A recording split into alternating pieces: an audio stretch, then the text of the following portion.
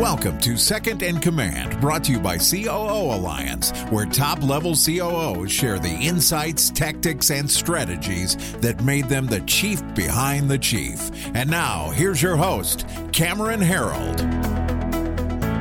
Angelo Keely is co-founder and COO of Kion, a dietary supplement and functional food company where he oversees all business activities. Angelo has a truly diverse and unique background. He also put himself through college as a professional musician, beatboxing and rapping and drumming. I've actually heard him beatbox and he blows me away. He led and developed youth service programs for immigrants and orphans in the US, Central America, and India, and graduated as valedictorian with a major in religious studies. He then moved to France to learn French, and he knows multiple languages, by the way. He also quickly got a job to develop corporate training programs at a new French satellite campus for an American university. In a rare education business partnered with Apple. After a few years in France, Angelo moved to India to become a lead mentor and trainer for Apple with creative softwares, and then ultimately led the international development department at a top Indian business school. Following India, Angelo moved to Boulder, Colorado to raise his family, and then successfully founded the U.S. branch of an international software development company, developed a creative business training program for artists, and operated a behavioral healthcare company focused on helping troubled young adults. In late 2016, Angelo was introduced to a fitness influencer and podcast star, Ben Greenfield, to help Ben launch a new dietary supplement company. They quickly bonded and co-founded Kion 3 months later. Angelo has since led the long-term strategic initiatives and daily operations as COO. And I'm also really happy to say that Angelo was one of the founding members of the National COO Alliance program. So Angelo, welcome to the Second in Command podcast. Thank you so much for having me, Cameron. It's an honor. Yeah, and I'm looking forward to this. And it's funny, even after all the time that we've spent together, I didn't realize that you had spent so much time over in India. And I'm kind of fascinated with that. I've been to India 4 times. So love to learn a little bit about that as we get going too. So why don't you kind of start us off by giving us a little bit of your background? Tell us, where you believe you got some of the core skills to be the COO of Kion. That's an interesting question, like the core skills. In a way, I feel like, or maybe like the way I see life is, there's a way in which we kind of have these inherent talents that we discover over time and things that we're called to. And I think over time, what I've realized is I am really excited and passionate about helping facilitate other people's visions take form. And that being via, working on developing education programs and working with a lot of different visionary leaders in education, in software and business.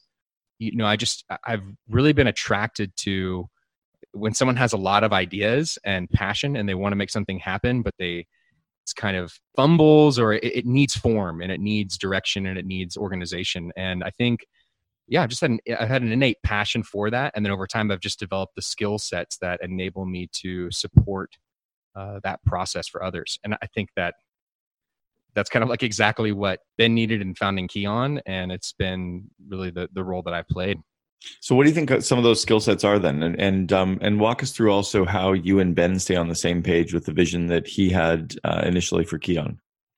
So I think the core skill sets are kind of just like a more like core system level, are really around, am I able to, and one in this role, able to be really comfortable with a big exploration of ideas and brainstorming type activities where you're not going to shut that down. You're really going to support creatives in that process. And then from that process, actually taking those ideas, picking out the best ones, picking the ones that really make sense in alignment with a bigger vision. And speaking to the vivid vision process that you have influenced in us, to really take those ideas, form a concise vision of what's really most important, and then drill down from that vision into smaller, more clear and strategic tactical steps to manifest that vision.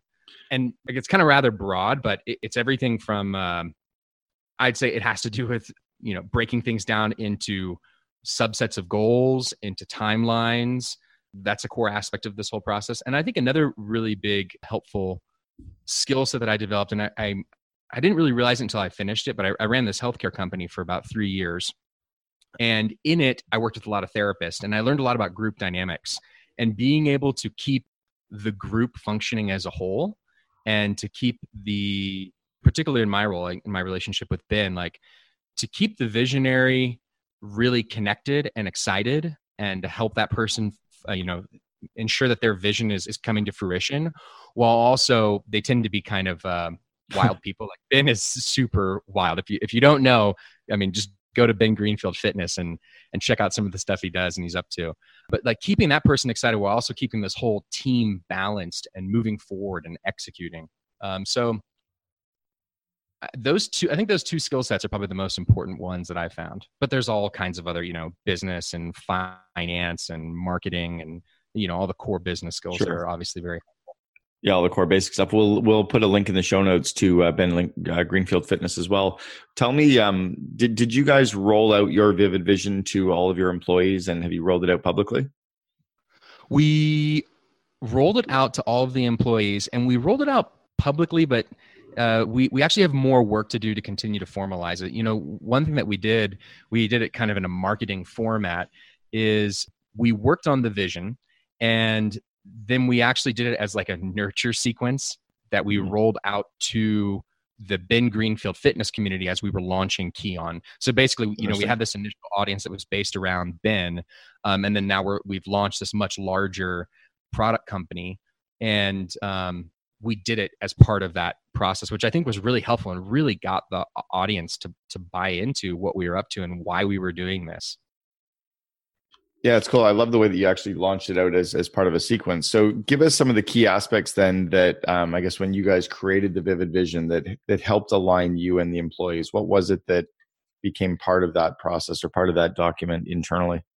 Just to clarify, you're saying like the actual, what part of the process of doing it was valuable, or like, are there like highlights from or core pieces of the document that are especially helpful? Yeah, the highlights are core pieces. Were there any big aha moments where you're like, oh, interesting, didn't know you were thinking of that, or didn't know we were thinking that direction, or that you and Ben maybe got in alignment on that then kind of rallied everyone else?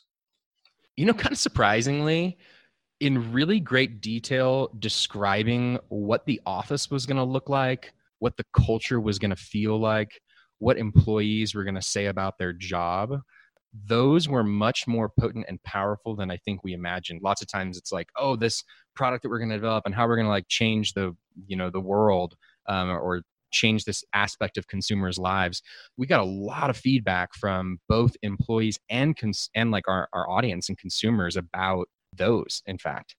Yeah, it's funny. I actually see that a fair bit with the number. And I codified the idea of the Vivid Vision concept in my first book, Double Double, and then also in my third book, Vivid Vision. But I also covered it a little bit in the Miracle Morning for Entrepreneurs.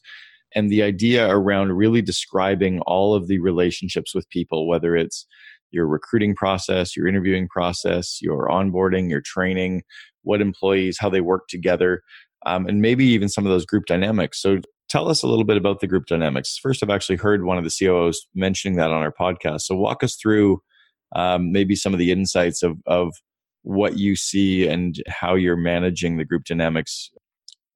I think first off with your employees and leadership team, but then secondly, even with, do you do anything with regards to suppliers? Because I know you guys have a fair amount of suppliers that you work with too. Yeah. So I guess the way that I think about group dynamics is, first of all, there's just individuals. Big picture. I mean, we're running a business and we're running a team, but ultimately it is just a bunch of human beings in a group together doing these activities. So I try to hold that kind of fundamental picture. And then, we've created as a leadership team this vision of what we want this group of people to be working on and doing. And okay, that's great. And then you actually have to take it to these individuals and find ways for them to be connected to it. And similarly, to find suppliers to be connected to it and to want to be part of it.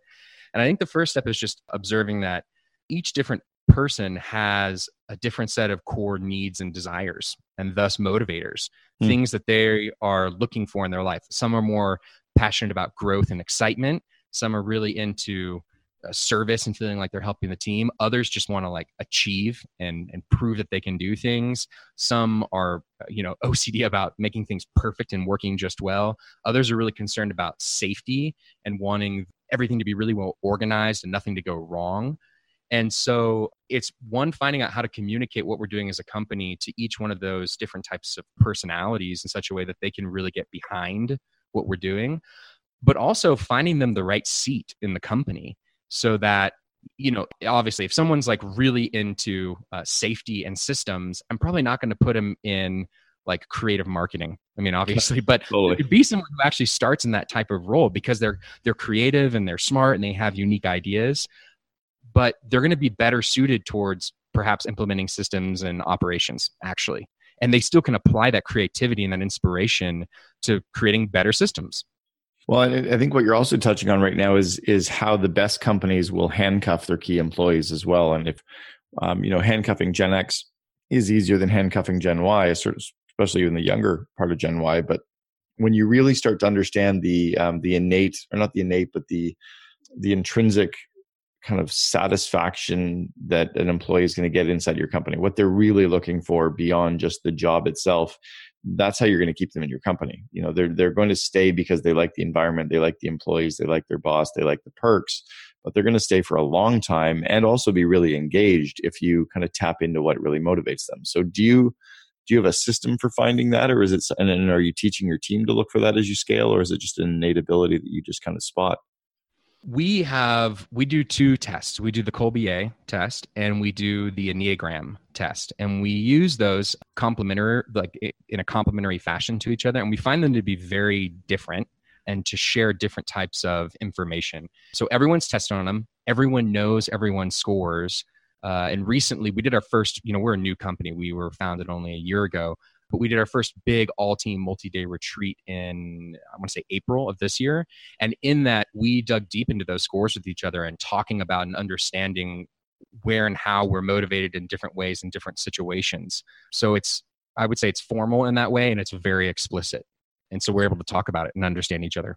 It's cool. And I don't want us to pigeonhole you guys into a supplement company, because I think Kion is a little bit bigger than that. Can you walk us through, just so everyone listening understands, what is Kion and why did you decide to start a business in such a crowded space?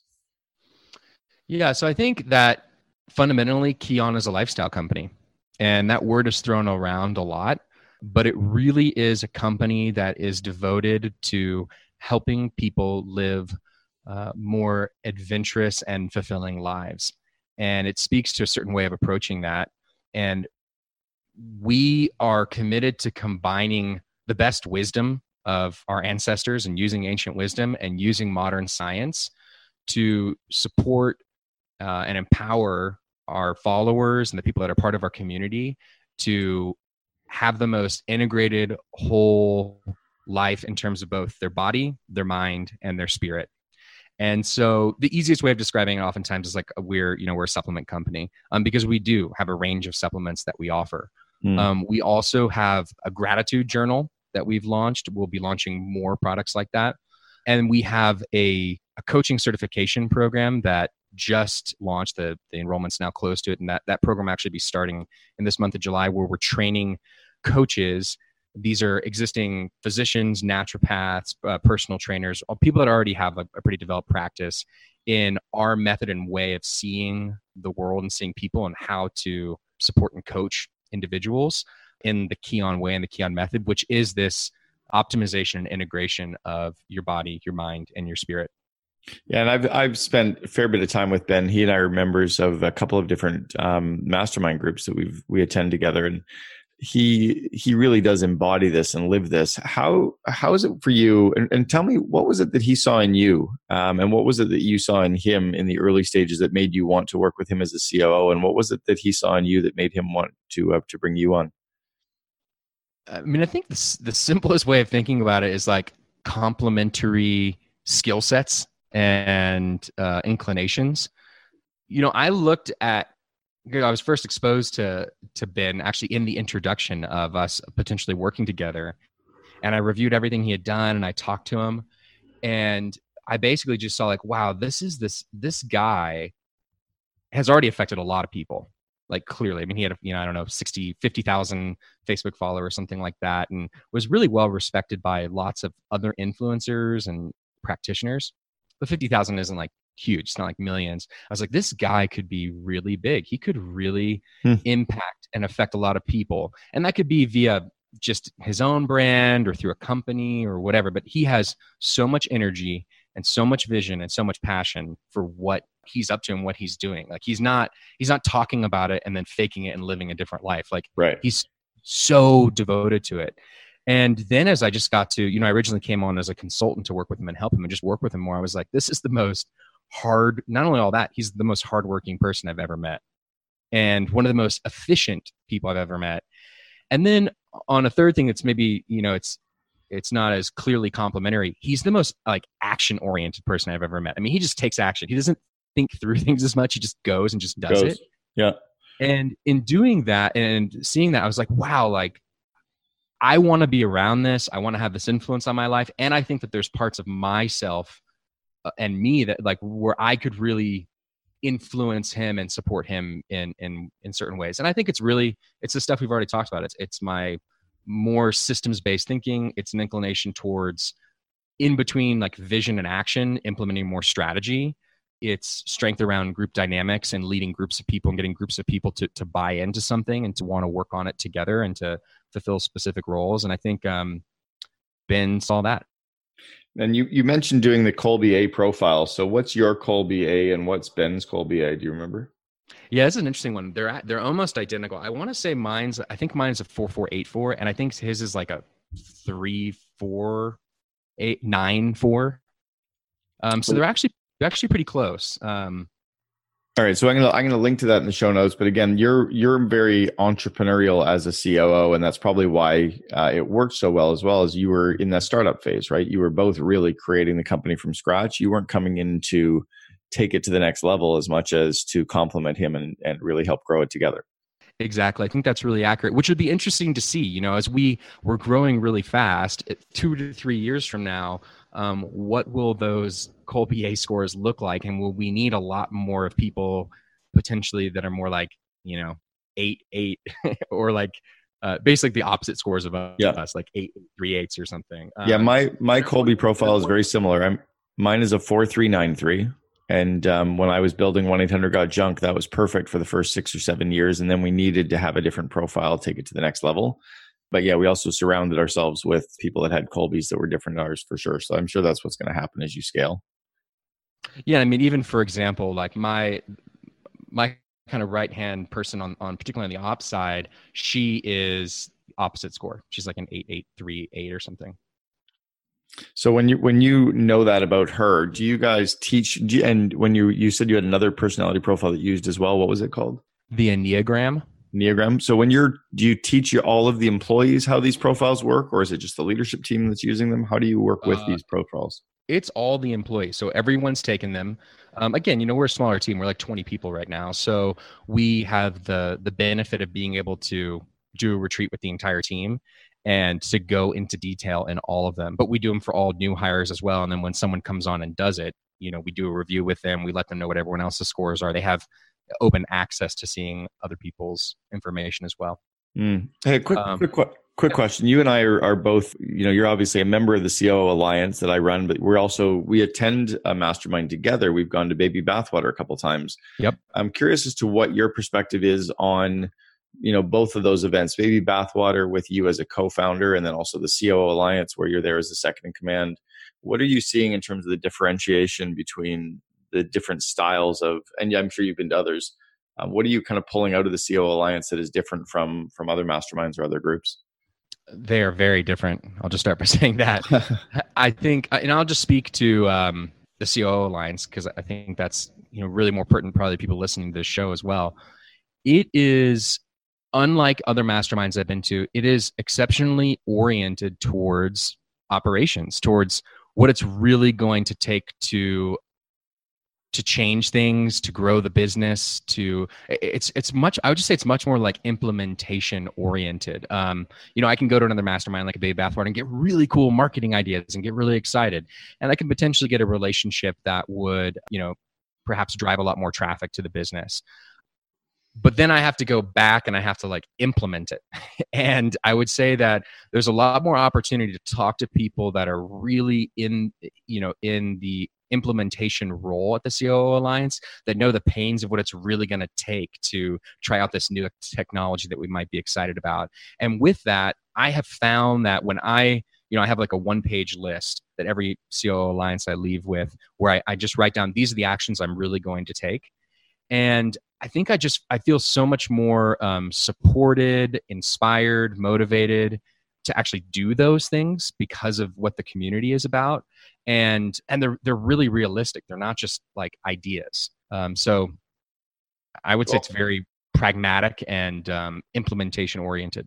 That was definitely the hope. It was really supposed to be focused around that area of operations and actually getting stuff done. Even the reason why I started this podcast, the Second in Command podcast, is I wanted to hear the rest of the story. We often hear, the entrepreneurial view or the CEO founder view of how they grew the company. And I think there's often a different perspective. And it's not that one is right or wrong. It's just that there's a bit of a yin and yang kind of approach. So with Ben so heavily being the CEO and spokesperson for not only the Ben Greenfield brand, but also for Kion, what do you think is the rest of the story? What are you guys doing that maybe isn't being told publicly that is contributing so heavily to your success? The first word that comes to mind is the work. But yeah, I think it's the dedication to the strategy. And when I say strategy, I think the main thing I'm thinking of is prioritization and sequencing. What's really the most important thing we need to work on, and then in what order to get to where we really want to go. And having a team that has kind of the group dynamic stuff not sorted out, but it's a pretty healthy team. I mean, I am so proud of our team and so excited to be part of our team. I think that's a big part of it.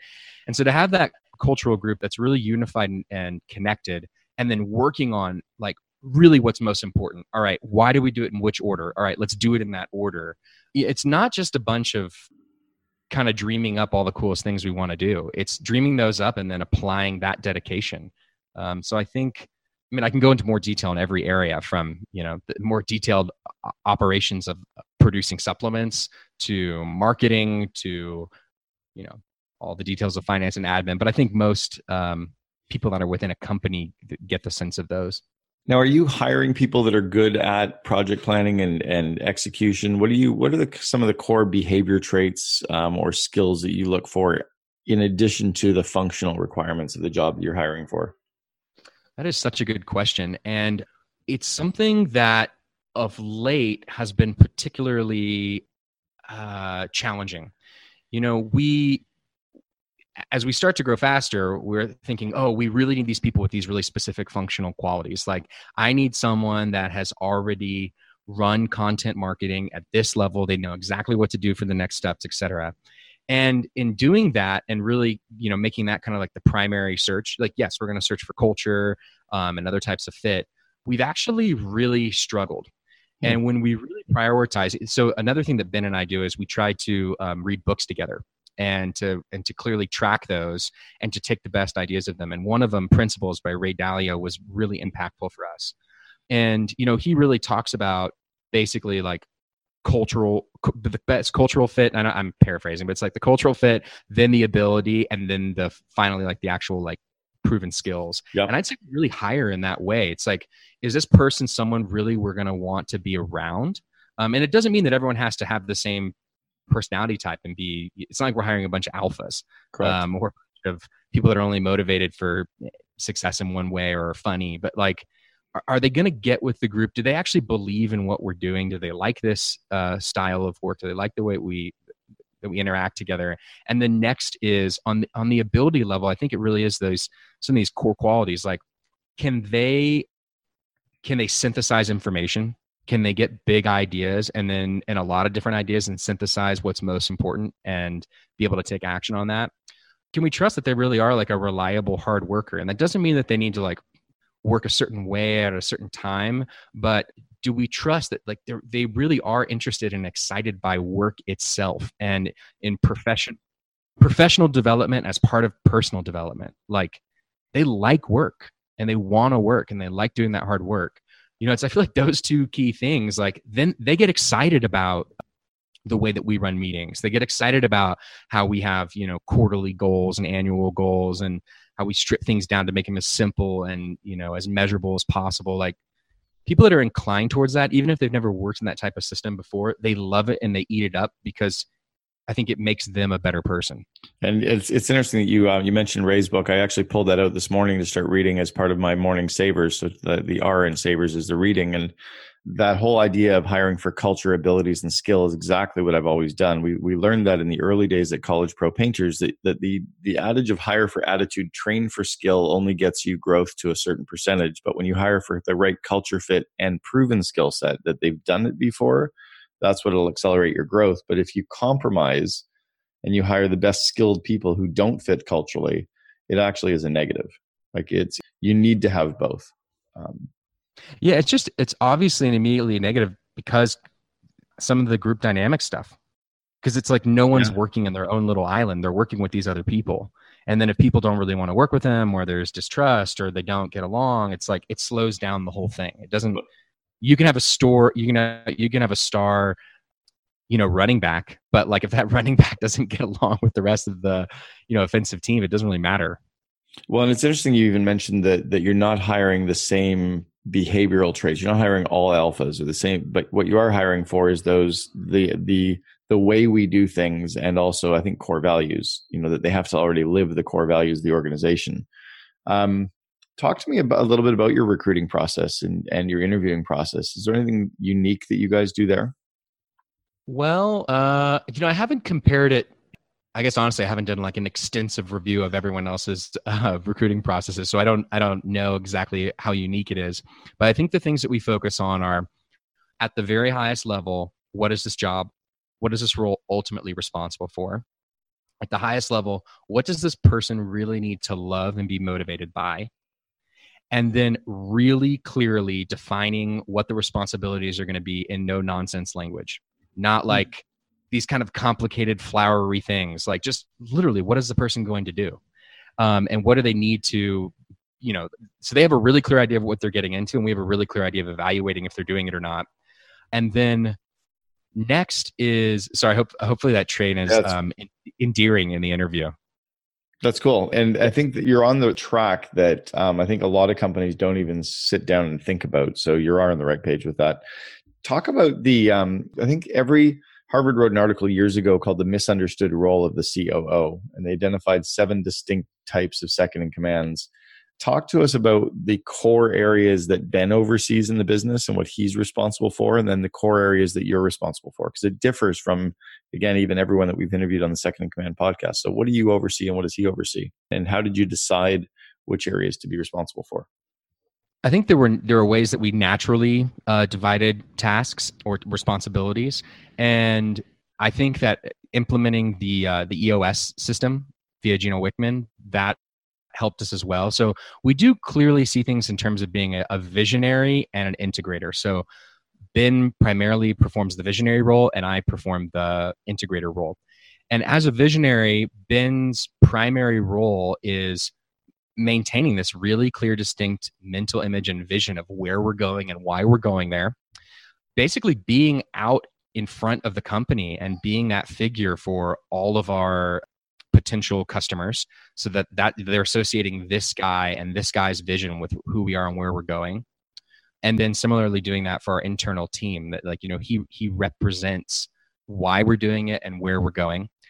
Other main thing I would say is just high-end relationships. Because of the high-profile nature of Ben, he's able to manage important high-profile relationships, get out there, draw attention, get kind of big deals in the door. And then once they're in, it's my responsibility to, turn it into something. And so beyond that, I would say my primary role is really leading the whole team on a day-to-day basis, facilitating how the entire team and group is operating, and then overseeing each of the business units. That's awesome. And then Ben is obviously a quick start, very similar to you with your behavioral trait or your Kolbe profile. And as a visionary entrepreneur, he obviously has lots of great ideas and comes back from these masterminds with great ideas. How do you protect him and save him from himself? How do you protect the company from having to start every one of these good ideas tomorrow? That's a good question. I just want to add, I think the other thing is like, how do we protect Ben's or whoever's in that role, their like freedom to be excited? Because there's got to be a way, like, I want Ben to stay excited and keep coming with all these ideas. I don't want him to feel shut down and like every time he brings a cool idea, it's going to be like, wah, wah, sorry, Ben, we can't do that right now. We're working on da da da da da da. So it's like I want him to stay excited and inspired and feel like there's a place for him to deliver those ideas, and that I'm going to be excited about them, and that I'm not going to just, kind of shoot them down. So one primary thing is trying to keep that with me, that really, because what we don't want to have happen is we want him to bring all of his ideas to some other team members, and then they don't really know if it's a priority or not. It feels like maybe it's come, I thought there was this other priority, and now Ben's telling me this thing. And so then they're kind of confused. Maybe they really like the idea, and so they go with it, and maybe it's really not a priority and we shouldn't be doing it. Or maybe they don't like the idea, and then they kind of shut Ben down, and Ben's like, what's going on? I thought I was like the founder of this thing, and I'm the guy out there doing this. Like, I know what's right. So really providing a safe place to where he and I have weekly meetings. He feels I've let him know all the time, like totally free. Like, we use Voxer a lot because we don't live in the same place, and it's a voice messaging app. Like, he can send me a voice message whenever with any idea, and I just collect them all and I put them into somewhat of like a dream catcher document that we review for the next strategic planning session. So, if an idea comes in right now, if it feels like something that's actually pretty good and we could we could implement quickly, I go to that team and I'm like, hey, marketing, I actually think that we should change this menu item. And I think it's a pretty good idea that Ben has. Can we test that? And they're like, yeah, we think we can do it. If it's something that feels pretty big, we can save it to a later meeting to discuss in more detail. Yeah. But I try to make sure Ben feels like it's safe to share the ideas, and that and to encourage him basically to keep bringing them. Well, I think that's what most founders really need, is to know that they can share all the ideas. And then once they've shared them with us, we've got them. We'll put them into a process to vote on them quarterly or monthly or yearly. And they know their ideas are now trapped, because in the absence of some system, they tend to want to start things. Totally. Right? But if they know that you've got the idea and it's safe and it's good, they can keep sharing them. A month or two later, they're going to go back and look at all their ideas, and they're going to help vote through some of those too, and realize that in the scheme of things, when they had 40 ideas, only 5 of them can really, get started. Yeah, and I honestly really want to give, props to Ben on this. I think one of the really things I most respect about him is kind of how open to growth and change he is in some ways. Because when I first started and we started this company, it was really hard for him. Like, he would just want to start things. He'd want to have tons of different people starting things all the time. And we just talked through it, and he got it. He was like, I get it, but I need that safe place to be able to share that stuff. I feel like I don't really have like a message for like how to create that with another CEO, because it didn't feel that challenging in my situation. I mean, it took like a year for us to get there, but that actually feels relatively fast right here. Some other people, it's like years of this kind of, speaking past each other in a more of a CEO-COO relationship. Well, I think you kind of are touching on it, that you actually have a good open dialogue and a good open trust and a good communication. So what do you guys do in terms of meeting rhythms for yourself to stay connected with each other and to stay on the same page and talk through things? Do you have, and working remotely to do that, what else do you do besides using Voxer to stay on the same page? Having a weekly scheduled meeting, even if we don't need to use the full time. And honestly, it's been a little tricky. His schedule has been so packed lately. He's basically like constantly traveling, and it's been a little tricky these last few weeks. And I can already tell, I can tell like there's just a little bit of a slippage. I don't think there's like relationship slippage, but just staying on the same page and ensuring that we both know what's going on and the two different really key roles that we're playing. So I think just having a weekly sit down meeting or call that you just adhere to no matter what. Are you guys leveraging Zoom and, doing it over video? We do. The only thing is both of us are like neither of us are very inclined to like sitting down all day or, being in front of a computer all day. And because I hold the role, though, more of organizing and keeping track of everything, like I need to stay in one place, but Ben prefers to be on a phone call and be able to go on a walk, which I totally respect. Like, if I was in his seat, I would take that too. I wouldn't want to be in front of the computer doing it. And I don't mind it at all. Yeah, no, it's great. It's good that you actually have the weekly meeting as well in whatever format works for you. I love leveraging video just because I think we can keep that human connection, and it does build, especially over time, it keeps the connection really strong because you can actually see the other person and look them in the eyes and smile together and kind of laugh together. And it keeps the connection going, where sometimes just voice or certainly even over text is a lot worse, not quite as strong. On that point, there was actually a really big thing that I got out of the COO Alliance because two big things about this company for me. One was I had never run a remote company before. I mean, I had with the software development company, but I was doing more of like sales and partnership work. Like, wasn't like managing a team of 20 people or 30 or 40 people. So I walked into this remote thing and I was like, how do I do this? Like, I don't feel like I have a pulse of where people are. And I brought that up in a COO Alliance meeting, and Matt Wool, who's a member as well, who runs a huge remote only team, was like, you have to tell them they have to be on video. Just go back and do that immediately. And I went back and I did that immediately, and it changed everything.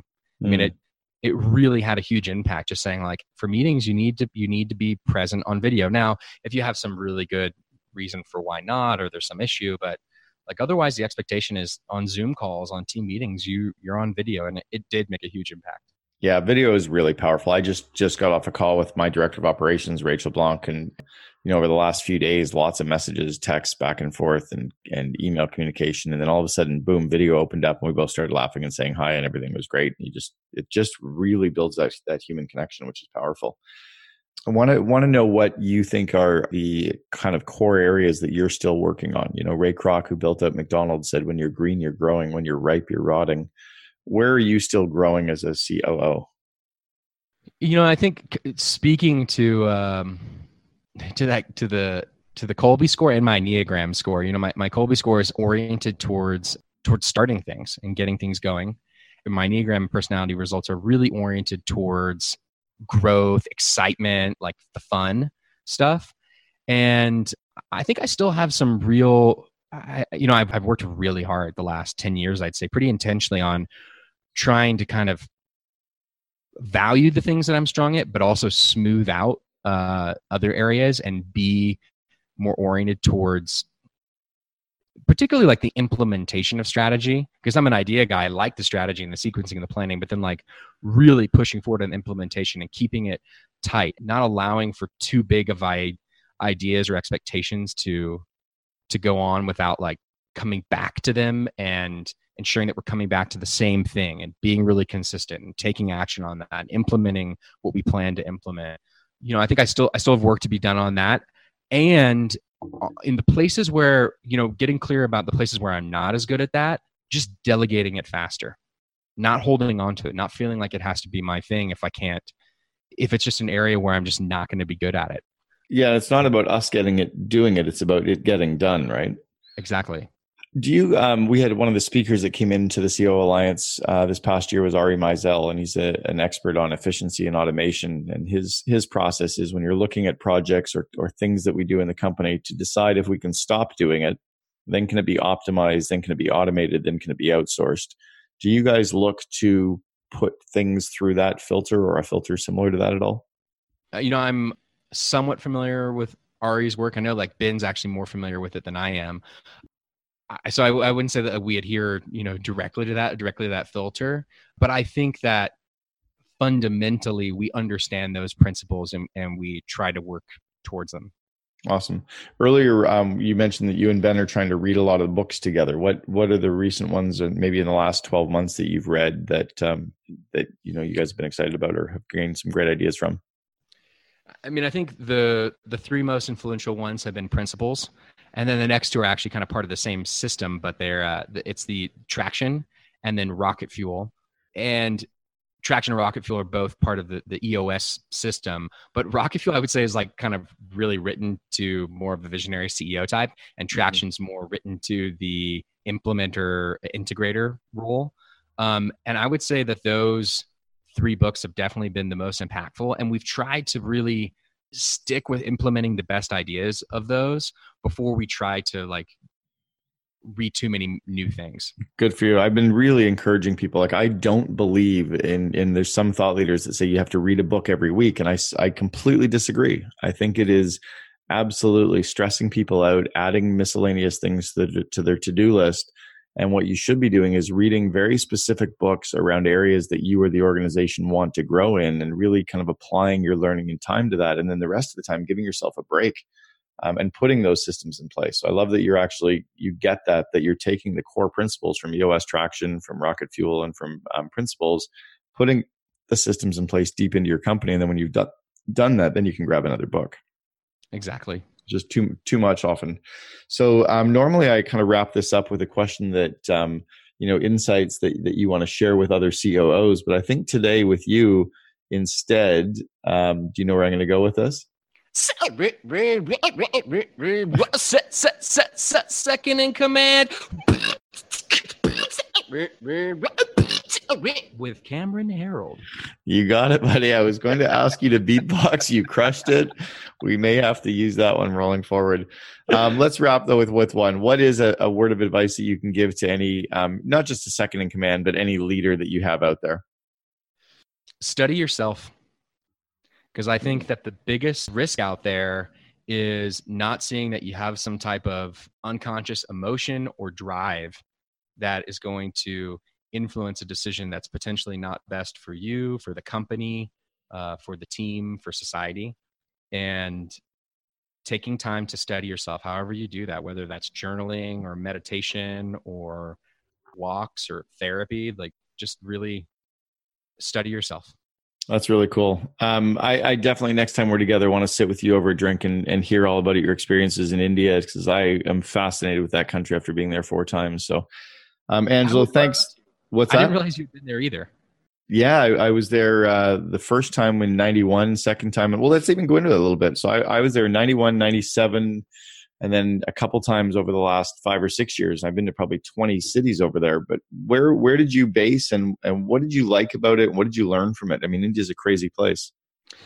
So I've also been there 4 times. The first time I went was to do this service work at this orphanage. And then for about a month in Bangalore. And then I spent a month doing like a yoga program near Rishikesh. It's like the foothills of the Himalayas. Now, it's a whole nother story. I'll tell you later, but I was involved in a crazy bus accident over there where like all these people died. It was very sad. And there were very few people able to rescue them. So like I was part of this very small group. They like featured me in the newspaper. It was a wild, like dream, like bizarre experience. But then I went back. I created a program actually where we ran a summer camp. At the university I was at, I created this program and it's still running. They send college students to this orphanage to run a summer camp there. So I did that the second time. Third time, I just went back. I guess it was kind of work related, but for fun with my wife. And then the fourth time, I was based out of Bangalore for 1.5 years, where I worked with Apple and worked with this university. And it was very different than the travel experiences, being more integrated into the workforce itself, and really could feel the social and cultural and race dynamics. It was a very interesting experience. And last thing I'll say is my driver got fired for something like after like a couple of weeks. And I was like, I'll drive until you hire another person. And then once they heard that, they would like never hire me another driver. So I drove a car, my own car there the whole time I was there. That's insane. So anyone who's been to India, like I should get like major props for that. That's insane. There's no way I would drive in India. And people be like, oh, I've never been to India, but it's probably like Mexico. I'm like, no, it's not actually. No, it's not at all. It's totally different. It's like Mexico on acid. It's ridiculous. Yes. All right, Angelo, thanks so much for sharing, man. Appreciate it. Looking forward to seeing you later this fall. Thank you so much for having me, Cameron. It's an honor. Awesome. You've been listening to Second in Command with Cameron Harold. If you enjoyed this episode, please be sure to subscribe. To learn more best practices from industry-leading COOs, please visit COOalliance.com.